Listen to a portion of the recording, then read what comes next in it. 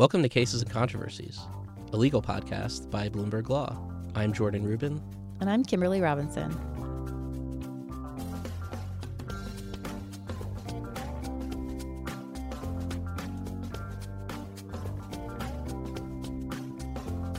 Kimberly, welcome back. Oh, thanks. We missed you last week. Sure. I was happy to find out that I still had a place on the podcast since you and Greg Store were trying to replace me. Oh, no, it's not like that. But, let's move on. No, I have the recorded evidence. So all right. Allegedly. Alleged recording. You have to say alleged. Allegedly recorded, allegedly evidence. Yeah.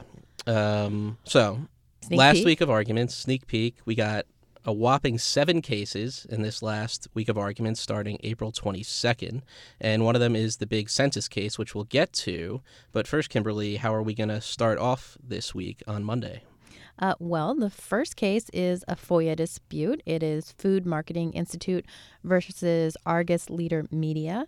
Now, this involves a newspaper in Sioux Falls, South Dakota, that wanted to get the redemption amounts for individual stores for the amount of money spent there on the Supplemental Nutrition Assistance Program, that is the SNAP program, which is, of course, modern-day food stamps. Mm-hmm. Now, the USDA initially denied that FOIA request under what's known as Exemption 4, and this is an exemption for information that would reveal, quote, trade secrets and commercial or financial information obtained from a person and privileged or confidential. And so what's at issue in this case is whether or not that redemption information for individual stores, about 321,000 retail stores, is considered confidential. Now, the trade association here that's kind of filling in for the USDA says that if you just look at the word confidential, this information squarely falls within the plain meaning of that word. Mm-hmm. But muddying the waters a bit is an old case from the D.C. Circuit, which actually interpreted confidential to require a showing of substantial competitive harm.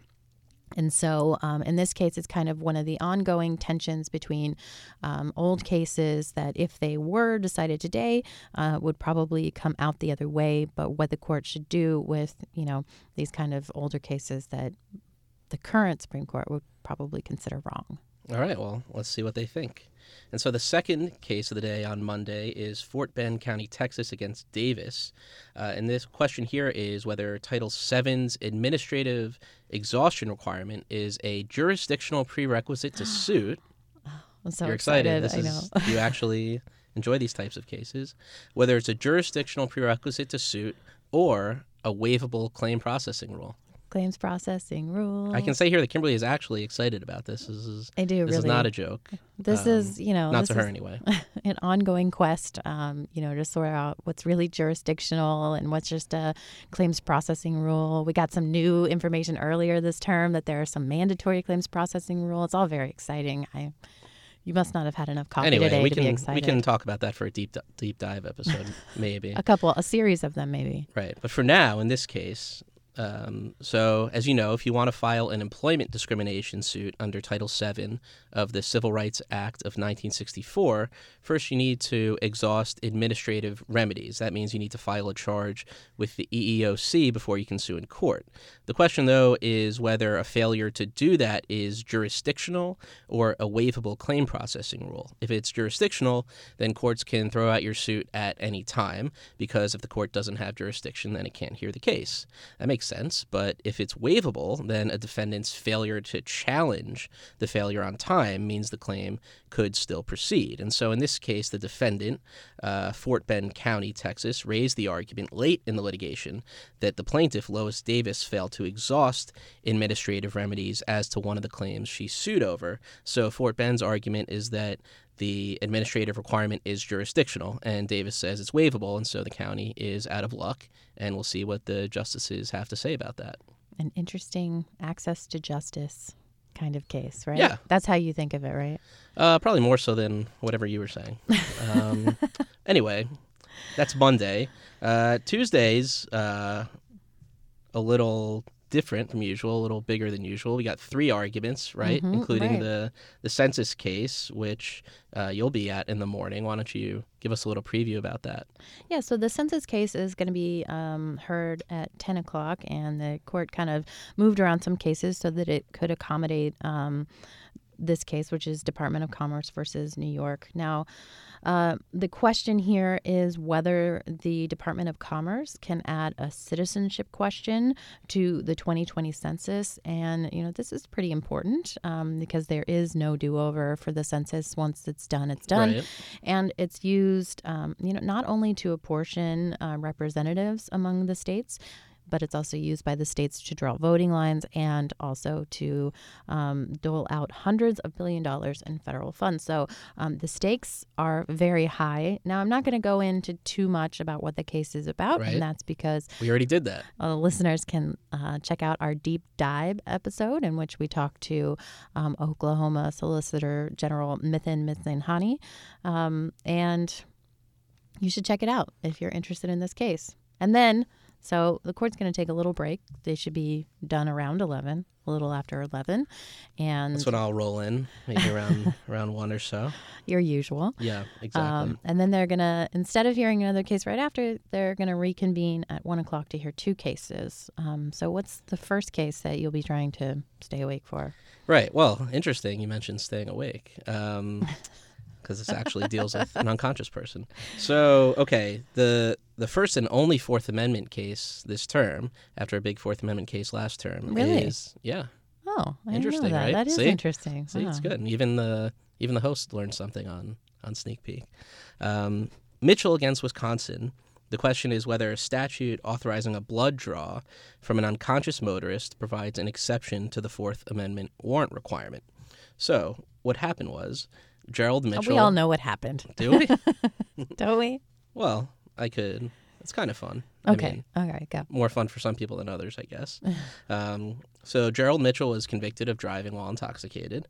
The reason police knew he was intoxicated was because they got his blood drawn from him while he was unconscious, and they did it without a warrant under the state's implied consent law. And that says the state can get blood from unconscious drivers without a warrant so long as there's probable cause. Police got a call from someone that there was a drunk person who got into a van and drove away. An officer found Mitchell near a beach. He seemed drunk. He was wet, shirtless, and covered in sand. YOLO. And the cop, he told the cop actually that he was drunk, and that's why he parked his van nearby, and that's the one that the cops got the call for. So the cop did a preliminary breath test, which showed that Mitchell was drunk, and then he arrested him. But you can't use that preliminary breath test as evidence in court. You see this where this is all going. So as they're driving back to the station, Mitchell is actually getting a little sleepy, and he's actually eventually passed out completely. So then the cop drives to the hospital instead of the police station, where he gets hospital staff to draw Mitchell's blood.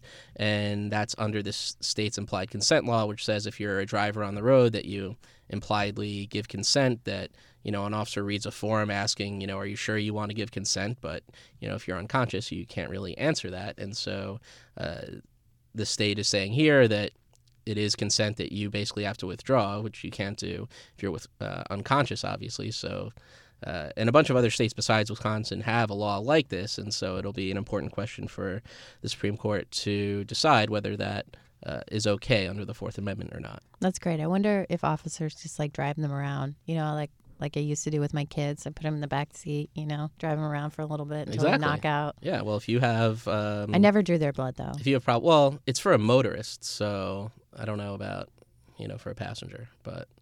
Well, once they put them in the back of the car, like happened here. Oh, yeah, exactly. So, well, that could be maybe a different case, maybe some different laws implicated there. But anyway, that's the first case of the afternoon. Then the second case of the afternoon, which will happen at 5 p.m. or something.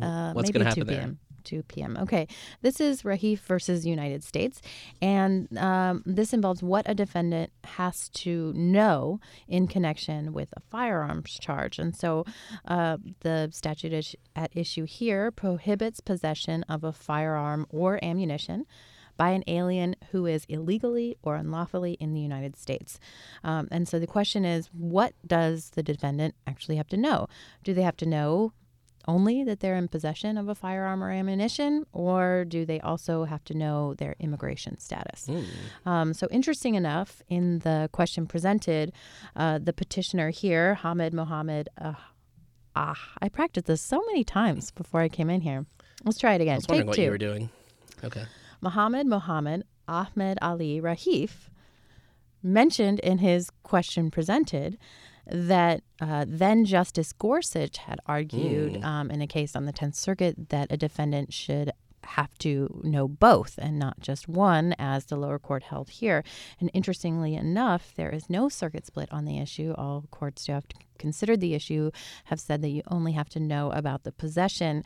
But it seems like Rahif is going into the argument with at least one justice on his side, possibly two, because then Judge Kavanaugh has also written quite a bit about mens rea for criminal defendants and how the court should require a strong showing of that. And so let's see who else he can pick up to get to five. But should be an interesting case. Yeah, I'll be looking for that one too. Not clear, though, really what it will mean for Rahif, who has already spent 18 months in prison and been deported back to the UAE, but could be important going forward. And maybe even if the law were to apply retroactively to, erase some of those convictions. But we'll see. Yeah, all right. Well, that'll be another interesting one to look out for. And then finally, we'll get to Wednesday, where we start off the morning with Quarles against United States, which is the latest in a series of cases Quarles. under the... Latest in the series of quarrels. Exactly. With It's the the United latest States. the latest quarrel in series of quarrels under the Armed Career Criminal Act. And that's not just a series in general, but that's even a series within this term. So there have been multiple cases this term already decided under the Act. And, of course, that's the law that imposes a mandatory minimum term of 15 years in prison for a convicted felon who unlawfully possesses a firearm and who has 3 or more prior convictions for a serious drug offense or, more importantly to a lot of this litigation, any violent felony. And so that raises a lot of questions as to what prior convictions can qualify as violent felonies under the Armed Career Criminal Act and therefore trigger that mandatory minimum sentencing. And so in this case, it deals with burglary, which is a fairly commonly used predicate conviction, as they're called, the ones that can wind up serving as enhancing the sentences. And so the question is whether the definition of generic burglary requires proof that intent to commit a crime was present at the time of unlawful entry or the first unlawful remaining, or whether it's enough that the defendant formed the intent to commit a crime at any time while remaining in the building or structure. And so obviously that makes a big difference because if a state law doesn't necessarily, if the Supreme Court winds up saying that you need that sort of heightened intent requirement and the state law that the government is trying to use as a predicate offense under the Act doesn't qualify, then that could mean that people can wind up, not getting these enhanced sentences under some states' laws that maybe don't wind up meeting that intent requirement. So we'll see whether the justices are what the justices are gonna do in the latest Armed Career Criminal Act case. And so then finally, the 7th case of the week on Wednesday. What is it? Taggart versus Lorenz, the last case to be argued in the term. This is a bankruptcy case, and actually, when I was reading the ABA preview on this case, I literally laughed out loud. Oh no! Because as you usually do with the ABA preview. Well, with bankruptcy cases, yeah. Because the preview starts off, "This is a fascinating case." All right. Yeah. Okay. Good. Well, but that's all I actually, need to know. it is. Okay. It lives I'm up listening. to its first sentence. So, what's at issue here? And you're going to have to hang on to find out the fascinating part. All right. I'm hanging on. Okay. But what's at issue is so-called discharge injunctions in bankruptcy, which prevent creditors from collecting a discharge debt from collecting a debt that has been discharged in bankruptcy. And usually if you violate that, you get civil contempt. So the hitch here is that the plaintiffs who were suing the bankrupt individual had actually asked a state court to weigh in on whether they were prohibited from going forward under the discharge injunction. And that court said no, they could go ahead, and they did. And then a later court actually vacated that decision, reversed that decision. And then the bankrupt individual went back to the bankruptcy court and got the individuals held in civil contempt for violating the discharge injunction that the state court had said they weren't in violation of. So the question here, that was later reversed by the Ninth Circuit, but apparently the Ninth Circuit is the outlier in having this kind of good faith exception. And so we'll see if the court is going to side with the oft-reversed Ninth Circuit in what seems to be kind of a, common sense kind of holding, or if they will go forward and say that there is no, bad faith requirement. Fascinating. All right, well, that does it for this sneak peek, the last one of the term. Oh, no, that's so sad. Don't be sad. We'll be back next season, or next term, as they say, and we'll have another episode recapping the April sitting with yet another very special guest, Professor Leah Littman, who's going to help us break down all of the cases from the April sitting. So we're looking forward to that discussion, and be sure to tune into that one. Yeah, I'm glad we booked Leah as a special guest rather than that other not special guest that we were going to go with next time. If you're coming on Cases and Controversies, you're special. Ah, yes, exactly. And we're only inviting on special people, so it works out. It's kind of a chicken and the egg thing. Are they special Exactly. because they come on, or do they come on because they're special? I don't know. All right, listeners, something for you to think about while you're waiting for the next episode. You can also check out the latest Supreme Court news at news.bloomberglaw.com. Thanks for listening. Thanks for listening.